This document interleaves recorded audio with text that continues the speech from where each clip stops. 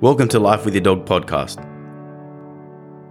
Our focus is educating dog owners, enthusiasts, and dog trainers about ideas on how to train, manage, live, and thrive with our dogs. To teach dogs to live in our society while our dogs teach us how to live in the now. I'm your host, Panos Anagnostou. And I'm your co-host, Luke Badman. Thank you for joining us, and we hope you enjoy the show.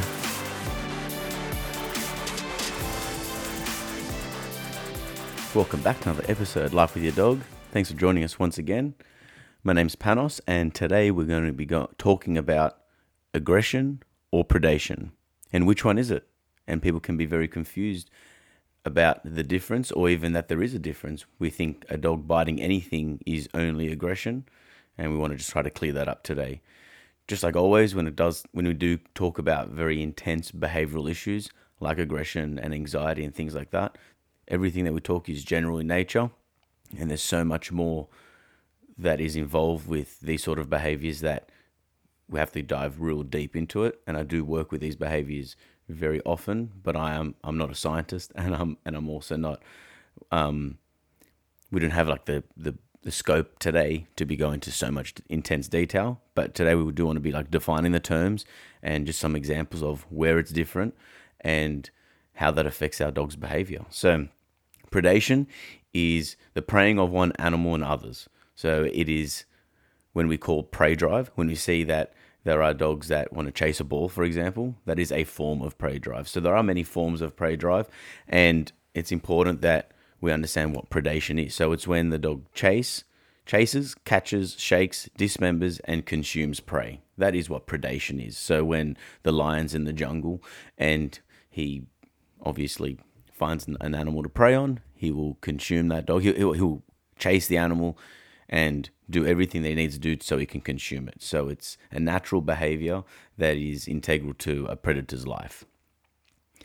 And we talk about being a natural behavior because it's something that we generally don't teach to a dog. We can teach a dog how to hunt specifically, or we may need to use that prey drive so we can ensure that our kelpies herd sheep and things like that. So training does come in terms of how do we want to harness that sort of prey drive, that instinctive prey drive, but it is a natural behavior that all dogs harness. It's just at a different level for sure. Where aggression is a defensive behavior to stop a threat, or it can be dominant behavior to maintain status or a resource. So when we talk about aggression, it's not because he wants to consume anything that he's biting. He's trying to stop that thing from getting closer or stop that thing from going close to something. So it's basically when the dog's feeling threatened, whether he's insecure or whether he knows that he has to show that sort of aggression to maintain some form of resource, or if the dog's in a dominant state, he's showing dominant behavior rather, and he then displays dominance, and then it can become aggression from there where he will physically make contact. Aggression is physical contact when the dog has bitten somebody, or generally that's what we call aggression. And of course, if a dog's lunging another dog, he may be aggressive, but in that moment he's not showing aggression. Well, let me rephrase that because that could be dangerous. Dogs that are lunging at something doesn't mean that they're aggressive.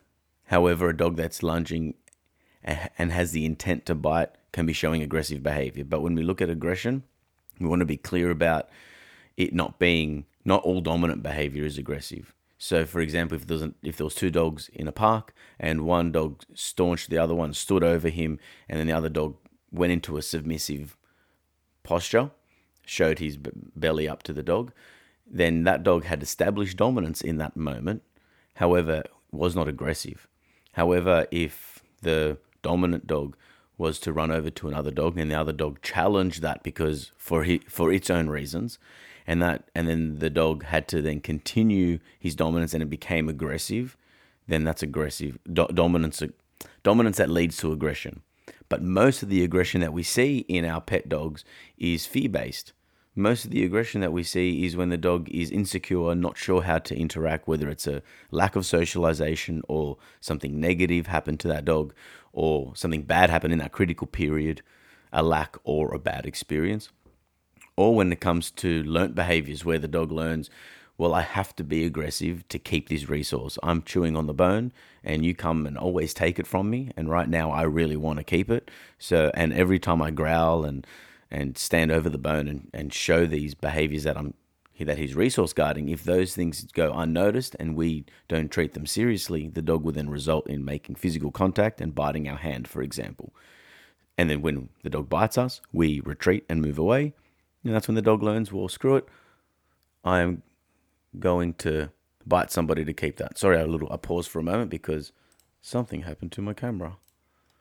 All right, we're back on recording again, and hopefully we don't have any issues for the rest of the episode. So it's important there that we can see aggression as being a learnt behavior, but generally predation isn't typically learnt. Now, look, I could be completely wrong on that because, of course, a dog may never have to hunt any of his food, and then when food is scarce and there's no food anymore, then the dog then learns to chase prey and consume it. But he learned to do it, but it was already instinctive. It was already there inside of his genetics to express that. So I think that's really important. Where with aggression, some dogs are bred. So we're going to talk about genetics, right? Genetics is that the dog has a hand of cards. He's already entered this life with a set of DNA that's going to express certain behavior. Environmental stimulus, so learnt behaviors or situations that the dog learns in his environment may turn on or turn off certain genes, and they don't we don't express those genes because they are not required. But genetic causes for predation, for example, so you can have let's talk a little bit about a specific situation. So there's heaps of times where the council have given an order. So there's 3 types of orders that dogs can get in New South Wales. There's a nuisance order where the dog, for example, would be continuously barking and disturbing everybody, and then a nuisance order's placed on the dog. There's a menacing dog act where if a dog was to run towards somebody and bark at them, hasn't been aggressive, however, was showing to be a menace to society in that moment there, we call him a menacing dog. And then when a dog has bitten another dog, or killed another animal, then usually the dangerous dog order is involved on that dog. So this year I've seen like 3 dogs that have escaped their property and killed a cat, and then they have been deemed a dangerous dog, and for them to lift that order off and appeal it after 1 whole year of following the rules of the dangerous dog order. For example, you would need to put your dog into a outdoor area, which is like 3x3 off the top of my head, concrete floor, and it has to be a certain height with a roof over it. So basically an outdoor kennel. The dog has to be wearing a yellow and red collar every single time he leaves the house, and has to be muzzled every time he's outside of the enclosure or every time he's off the property. I'm pretty sure it's every time he's outside of that enclosure. So basically, that's what needs to be happen, so we can make sure that this doesn't happen again. And through that, if they want to appeal it, or a lot of the times the council makes people do training with that dog so we can reassess him, so we can go back into a normal state. When a dog escapes a house and kills a cat, your dog wasn't aggressive to that cat. That dog was in predation. He was to kill that cat. Now, he may not consume it because he doesn't need to, because he already gets food at home, but he still has that intense desire and that drive to chase and kill that cat.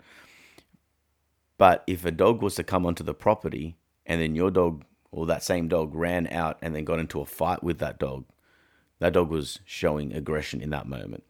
It doesn't mean that dogs can't chase other dogs out of prey drive, out of predation. For sure that could happen, where a little white fluff is running down the street and, a husky dog sees that and just boom, runs after it and then bites him. That could be a state of predation. And then a lot of times prey drive and aggression, or that defensive behavior, can be merged and mixed together. And they would probably be doing that for different drive sports like protection sports, and then depending on if the dog needs to become more civil, where he has to be working on the streets, then you want a sense of that prey drive. You want that chase and that competition sort of thing. But then the competition can also evolve into a little bit of defensiveness, where the dog feels that he has to because there's a fight about to happen. And if you're a canine dog in the police unit, for example, well then of course that's very much the case, because most people that are being bitten by a dog are going to fight back. So we don't want the dog to only be trying to chase prey. He is also trying to fight for his life in that moment. But we'll talk about just when dogs are inflicting that aggression onto another species. Usually, now it doesn't mean that a dog can't be aggressive to the cat because a cat swiped him and there was a bit of a confrontation. That could happen as well. So I guess the point of today's episode was to clear up the fact that there's two reasons why a dog would bite and kill another thing. And it's not always aggression, but we have to be thinking about predation as well. And it being a natural behavior, it's something that certainly can be fixed.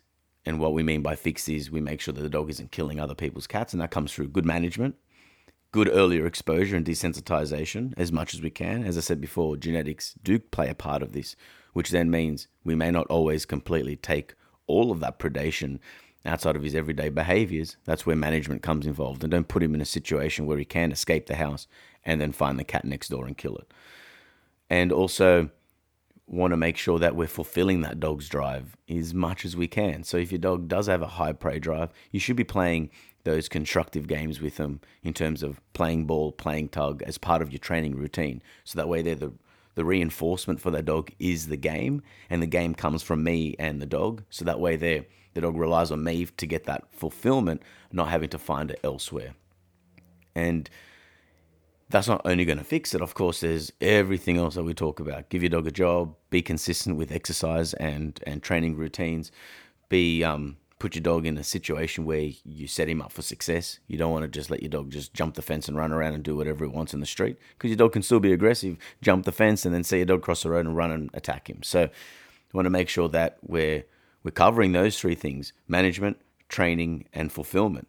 Biological fulfillment. The more that we can fulfill our dog's drive in a more practical way, then it's not going to work against us later on.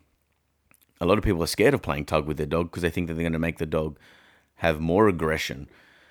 That's not completely untrue. However, in the general sense, if you do it correctly, we can teach the dog that it's a game that we play, and we're not trying to fight the dog for the resource all the time, because dogs can become protective over their reinforcer, their tug, and they become possessive, and that possession can be a form of resource guarding, because the dog's like, I'm only playing this so I can keep it. But what I want from the dog is the dog to show us, no, I'm playing the game because we get to play together. And that's the whole point of it. So another example, yesterday I was with a dog, and he was cool with the dogs up in the distance. We're on the long line. We're probably 30 to 50 meters away from the other dogs. Just looking at him was fine, but as soon as the dog started to run, you can see Bruno got really intense, he kicked into drive. Now, he does have potential aggression issues. Actually has bitten a dog before as well. So we know that he can be aggressive. But in that moment there, when the dog started chasing the ball, you can see it was a different sort of body language he was expressing. And he was into a little bit of prey as well. But he was scared, he's insecure, but also he wants to chase and bite things. So in that moment there, focus back on us, and playing tug can give him a way to have an outlet, and also finding that he doesn't need to fight so hard to get to that dog, and that he can get some of those things through us. And of course, we need to teach a dog to be more focused on us, to follow the obedience when we ask that of him. And if he decides to run towards a dog, then we will issue a correction to show him. But we're not allowing that to happen. Anyway, we've gone to training. I guess I really wanted to talk about that predation versus aggression. So I hope that kind of clears a few things up. Just make sure that you're aware of that, and also it's the difference of, if I was to go hunting to consume that animal, I'm not murdering that animal so I can consume it, even though I did kill it. But if I just killed animals just for the fun of killing it, it's a whole different thing. You can still be a predator, but then also you have some other underlying issues that it's becoming a whole different thing, where if someone was to go hunting to consume, to eat, and to feed their family, then that's a lot more of a natural behavior, which is more desirable for the species. But aggression is still desirable for the species too, because without aggressive people, without our ancestors who weren't aggressive and who were able to defend their turf and to defend their space and to defend their family, then they won't be able to procreate and continue. So some dogs do come pre-packaged with a whole bunch of instinctive behaviors that we need to identify early on and manage it very well. And also know that sometimes when a dog shows that, so the client that triggered this whole conversation was, his dog got out of the house, a wolfhound, and had killed a cat. And they deemed him menacing dog, and there's a whole legality side of all of this as well. But basically, our conversation was like, the dog's great, walks past dogs, sees birds, around people, he's completely social. If he sees a cat, he'll try to kill the cat. That's just for sure. So he's not a concern. It's just we need to manage him so when he sees a cat, that we're going to show him what it is that we want him to do. But also one thing that Nick took out of this whole experience was he was forced to do training, but also now he can walk his dog nicely on the lead. The dog will follow obedience commands, will recall when he comes back. He's secured his space and he's got a mad enclosure for his dogs. So positive things did come out of it. But I said to him, and what the council requires is, of course, that we have the dog under effective control. But it doesn't mean that we put him around cats and then he doesn't kill cats anymore. It's just that, because that would be unethical to put cats right in front of a dog that wants to kill it. It's also impractical, because where am I going to find these cats from? Put them in cages, or do I let them run around? So it's very difficult. But if he was deemed dangerous or menacing because he had bitten another dog, we desensitize him and condition him to understand we want a set of behaviors that we want him to do around dogs. And then over time, we want to desensitize him so he feels that, well, not all dogs are a threat. And usually when it comes to aggression, we're trying to build two main things. We're trying to give him good structure and give him good lifestyle so that he can make good choices, because he is biologically fulfilled and that he is under some form of discipline where he understands that he has to perform a certain way. But then also, on the other hand, is manage a dog so he doesn't get those situations. So, for example, the wolfhound that I saw yesterday, he's not going to kill another cat again, because we do have effective control, because he knows how to walk on a leash.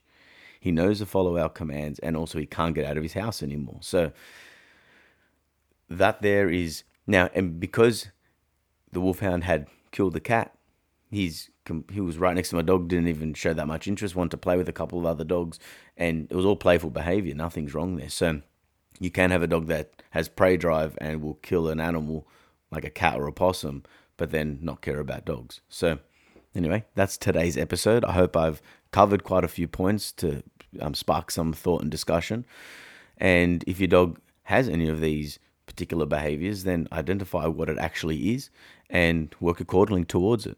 Because if it is fear-based aggression, we need to build confidence. If it is prey drive, we need good management and show him how to get the game from us, and to show him that he doesn't have any more success with that sort of behavior. Depending on where you live, how much exposure you get to these different things. I hardly see a cat when I go for a walk around my streets here, but some people see cats multiple times per walk. So it will depend on your environment or what you need to work on as well. And anyway, if you enjoyed the episode, please share it with a friend, and like it or rate it or subscribe to all the platforms that you can to support us in every way. That's really cool. We hit 50,000 downloads just this week, so that's pretty exciting stuff. So thank you, everybody who finds value in our podcast. We're really happy to do it. And and just share this up on your Instagram feed or on your Instagram feed stories, and that way we can share it as well. So we share the love, and more people can listen to the things that we love talking about at all times. Anyway, much love to you all. Having a great rest of the weekend, and we'll speak with you soon. Have a good day. Thank you. Bye. Thank you for listening to another show of Life with Your Dog. Please like, rate, and share if you're enjoying our podcast. You can also find us on Instagram, Facebook, and YouTube. For all dog training videos, tips, and techniques, visit noochespooches.com.au. Thank you, and stay tuned for next time.